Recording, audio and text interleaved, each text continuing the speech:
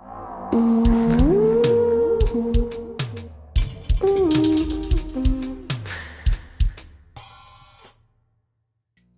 to episode number 25 of The World and Everything You Need to Know. My name is Eric. There are two ways to contact the program. They are twaeyntk@gmail.com and twaeyntk on Twitter. On the 1-year anniversary of this podcast, it is gratifying to report that The World and Everything You Need to Know continues to grow in popularity. The show was originally designed to examine and explain complex and controversial topics in a thorough, objective, and easy-to-understand manner. In order to keep this episode as honest and transparent as possible, it is important to keep a couple of things in mind. This episode is a bit of a messy amalgam of material centered around privacy in our current electronic era. A majority of the content in this episode is based upon information featured in electronic publications when the described events were unfolding. It turns out finding specific online articles from a decade ago is not an easy feat. As remarkable as my memory may be, there is no denying that having access to the original articles would increase the reliability and the credibility of the information. This means much of the presented material is summarized and nothing is a direct quote. Additionally, a few of the mentioned years are provided as a benchmark for an estimated time period an event occurred. Finally, it is rewarding to know that despite its flaws, there are a number of individuals who enjoy this podcast and believe it has some utility. Thank you. With that out of the way, let's get on with the show. The identity of an individual is all an individual is and all an individual will ever be. What an individual does with their life affects the way in which their identity is perceived. An identity is a compilation of vital statistics that are more or less unchanging over the lifetime of an individual. They include, but are not limited to, name, date of birth, country of origin, and a number of other relatively stable characteristics. What an individual does with this information and how much they value it impacts the perception of their identity. These days, many people undervalue the worth of their personal data. This failure of comprehension is manifested in how much unrecognized value directly and indirectly affects an individual. In the 21st century, identifying personal information of individuals is paired with recorded sales transactions and online browsing habits.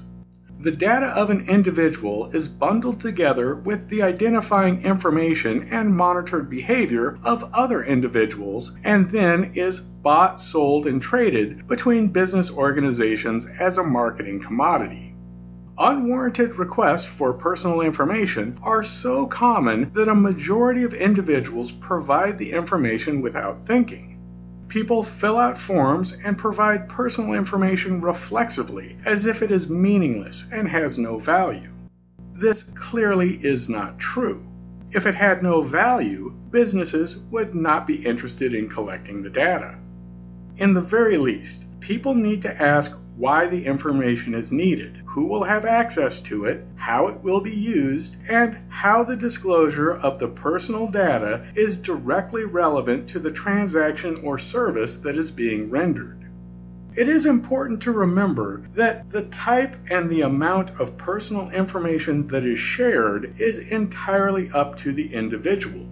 It is also important to recognize that the majority of businesses have no legitimate reason for collecting the data.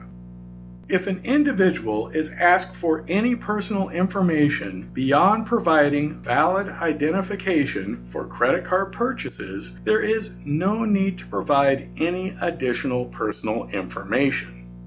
Organizations requesting personal data occasionally offer a nominal price reduction for customers who allow their personal information to be input with every transaction. The typical offer in exchange for the information is a menial percentage discount that equals a few pennies for every dollar spent, or a per-item price reduction on particular atypical products. It turns out that in the long run, freely sharing personal information ends up costing the consumer substantially more than the purported immediate savings may be. Additionally, organizations offering these types of incentives frequently have overinflated, non-competitive prices, which render the alleged savings inconsequential and meaningless. The personal information that is collected, shared, and sold by businesses is much more specific than previous, more labor-intensive methods of marketing research. It contains very detailed demographic information, including name, age, and estimated income based upon home ownership. All of this collected data reveals the particular price threshold at which definite groups of individuals will or will not purchase specific products.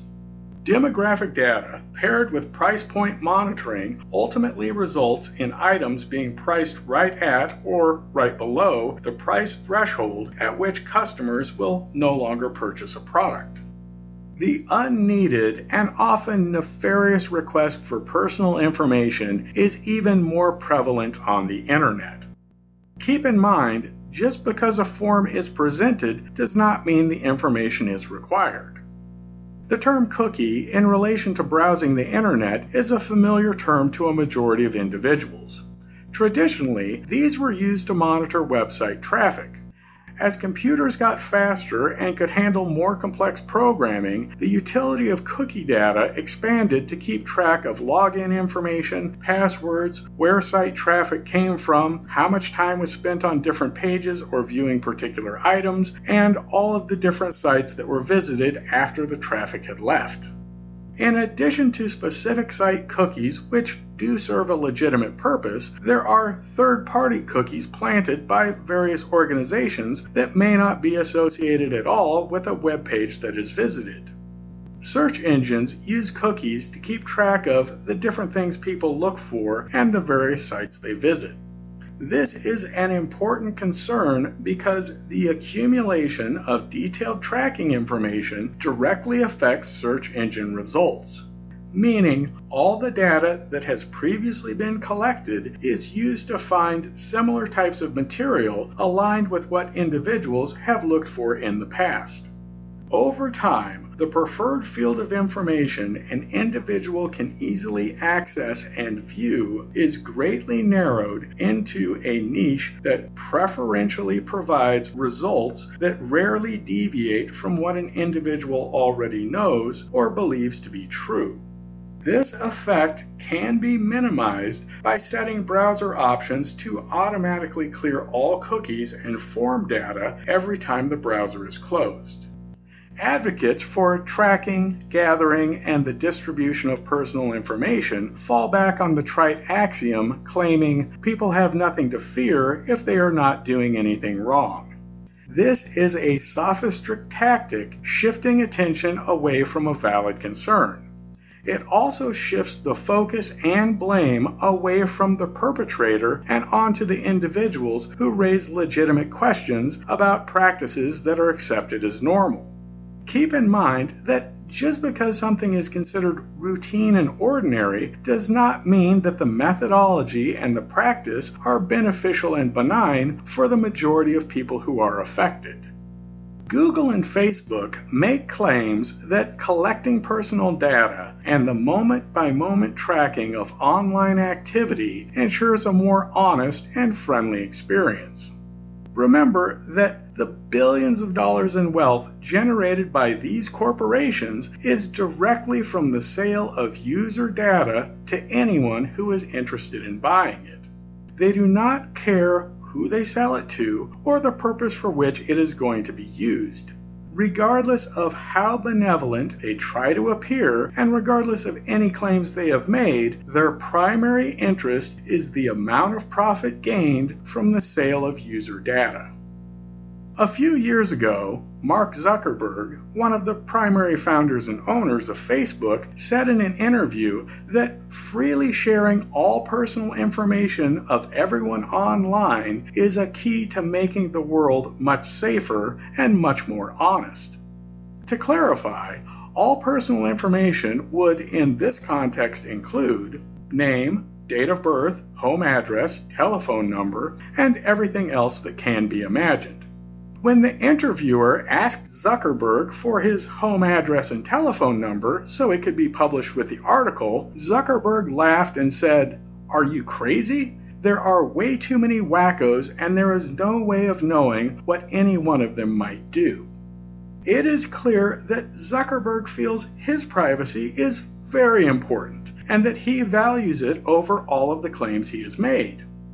It is quite evident he recognizes how dangerous it is to freely share personal information with billions of individuals you do not know. Another cogent example is the initial manner in which Google collected and sold user data. After publicly launching Gmail in 2007, which allowed them to gather and pair much more personal data with browsing habits, an inadvertent leak revealed what they had been doing. Amid the public outcry of betrayal, Google apologized and said they kept it secret because they knew people do not like the idea of constantly being monitored. They also conceded that many individuals would be upset that the personal details of their lives were being sold as a commodity, like grains of wheat or kernels of corn. As a concession, and in order to avoid potential criminal prosecution, they added an option that allowed individuals to indicate whether or not they wished their personal data to be tracked, collected, and traded. Multiple times a year, Google updated the user interface. Each time they did, it reset all user preferences to agreeing to have their personal information collected, monitored, and sold. In addition to that, every update changed the location and the manner in which a person could opt out of publicly sharing their personal information. After it was pointed out a number of times that what they were doing was dishonest and bordered on illegal, Google apologized once more, saying it was an oversight and it would not happen again. Despite that, the established pattern of behavior did not change. After nearly a decade of deceiving the public, Google announced that they had been tracking, collecting, and selling the personal data of every individual who utilized any of their services, regardless of whether or not they had indicated they did not want their information tracked and sold. As an addendum, they said it was their method of operation, it would not change, and they never should have apologized. In closing, there is one more notable example worth mentioning that illustrates how tracking has a direct impact on people. This article was published around 2008. There was a journalist who used Amazon to regularly reorder a number of repeat purchase items. One day, while making the repeat order, he noticed that all of the regularly purchased products listed on Amazon were noticeably more expensive than they had been in the past without any apparent reason. To double-check that the dramatic price inflation was not imagined, he asked a couple of friends to do a search for the same products and to send him screenshots of the prices that were listed. It revealed that all of his friends had normal prices listed, and only he was affected by the price inflation on products Amazon anticipated he would order. This type of price discrimination is illegal. When the information was forwarded to the Better Business Bureau and an article was published about the incident, Amazon immediately apologized, stating that they were simply conducting marketing research and they did not intend for any of their price manipulations to affect anyone in an adverse manner.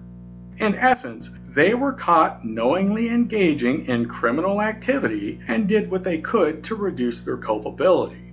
What this research taught them was not to manipulate the prices of regularly purchased items. price manipulation is much more effective and subtle when it is applied to occasional or one-time purchases based upon cumulative interest and behavior.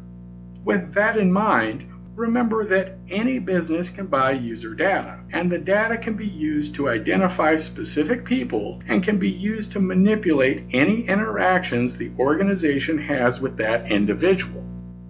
It is worth revisiting the claim that individuals who are doing nothing wrong have nothing to hide.